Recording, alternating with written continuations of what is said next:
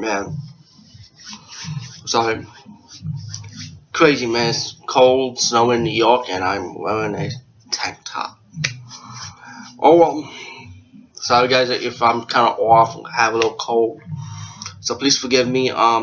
These are two action movies I have for a while. I've been trying my best to review them, but for some reason I just never have a chance to get around with it. I was kind of busy, you know.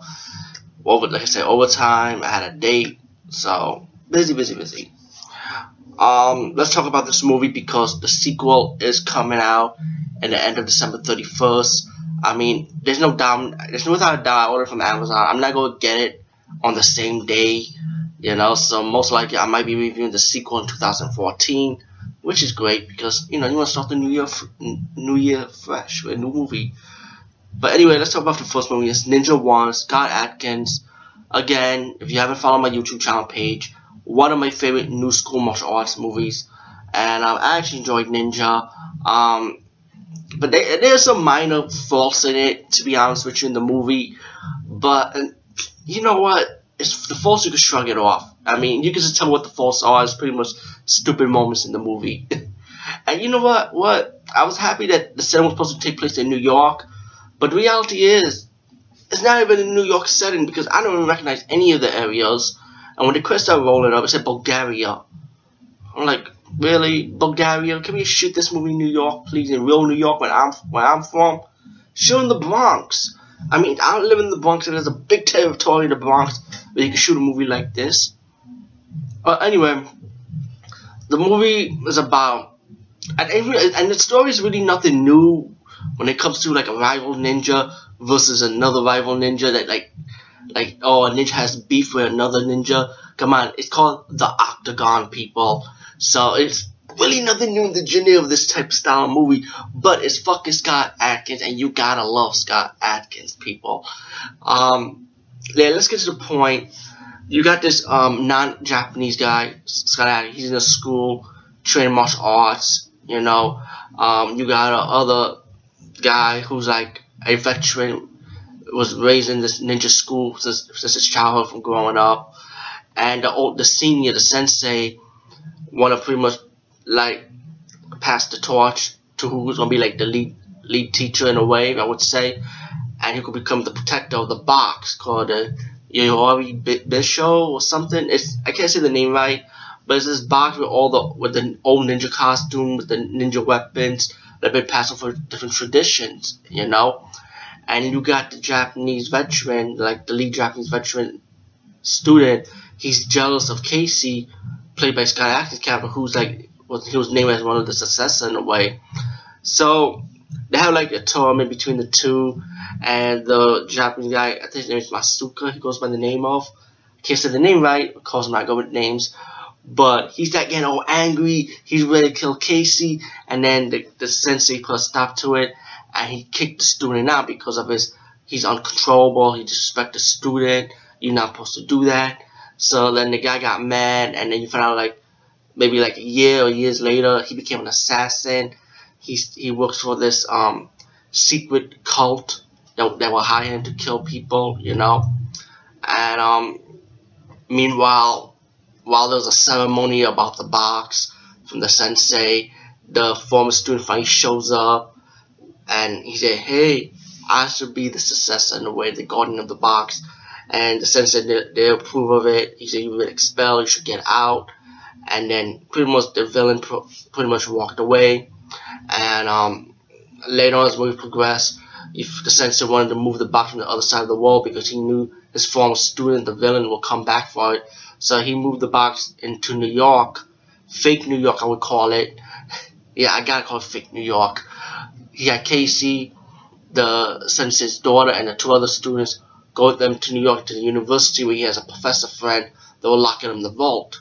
While the student had been expelled, the evil ninja guy, we'll call him evil ninja guy, Masuka, can't say the name right, he got to the school looking for the box, started killing his former students, killed his master, and then he started finding out about this guy named Phil Garrison, phone that the Japanese sensei's daughter was using to call her father, you know. So pretty much he's gonna go to New York and try and get this box back because he feels like he's the successor, while the cult leader, the evil cult leader, was going to help the assassin out. The evil ninja assassin is like, okay, we go send my men over to try to see what you want that box in, and they start killing the professor, killing some of the two students that went with Casey and the sensei's daughter.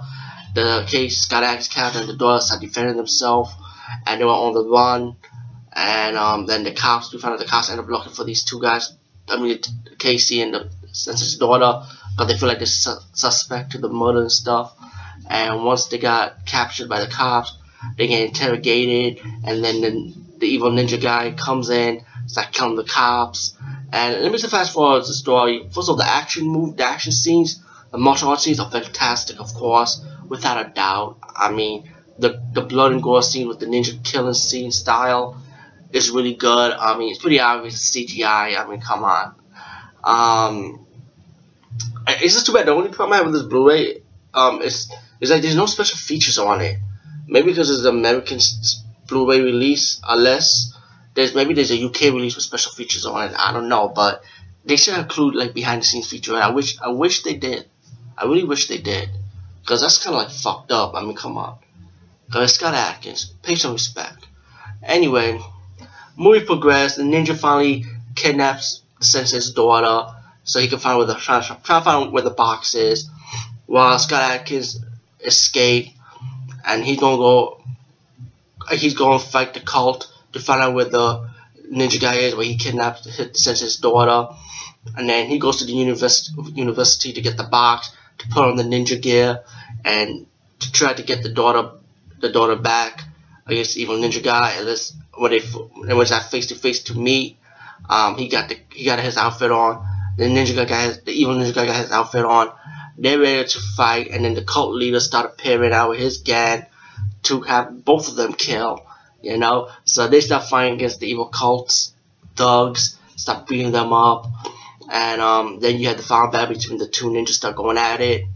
The evil ninja guy ended up poisoning the daughter, and then the evil ninja guy got his formula to hope that the formula that could save her. He dropped the formula, and Scott Adkins, aka Casey, the character he plays, he got pissed off, killed the evil ninja guy, and then he went to the woman, the sensei's daughter.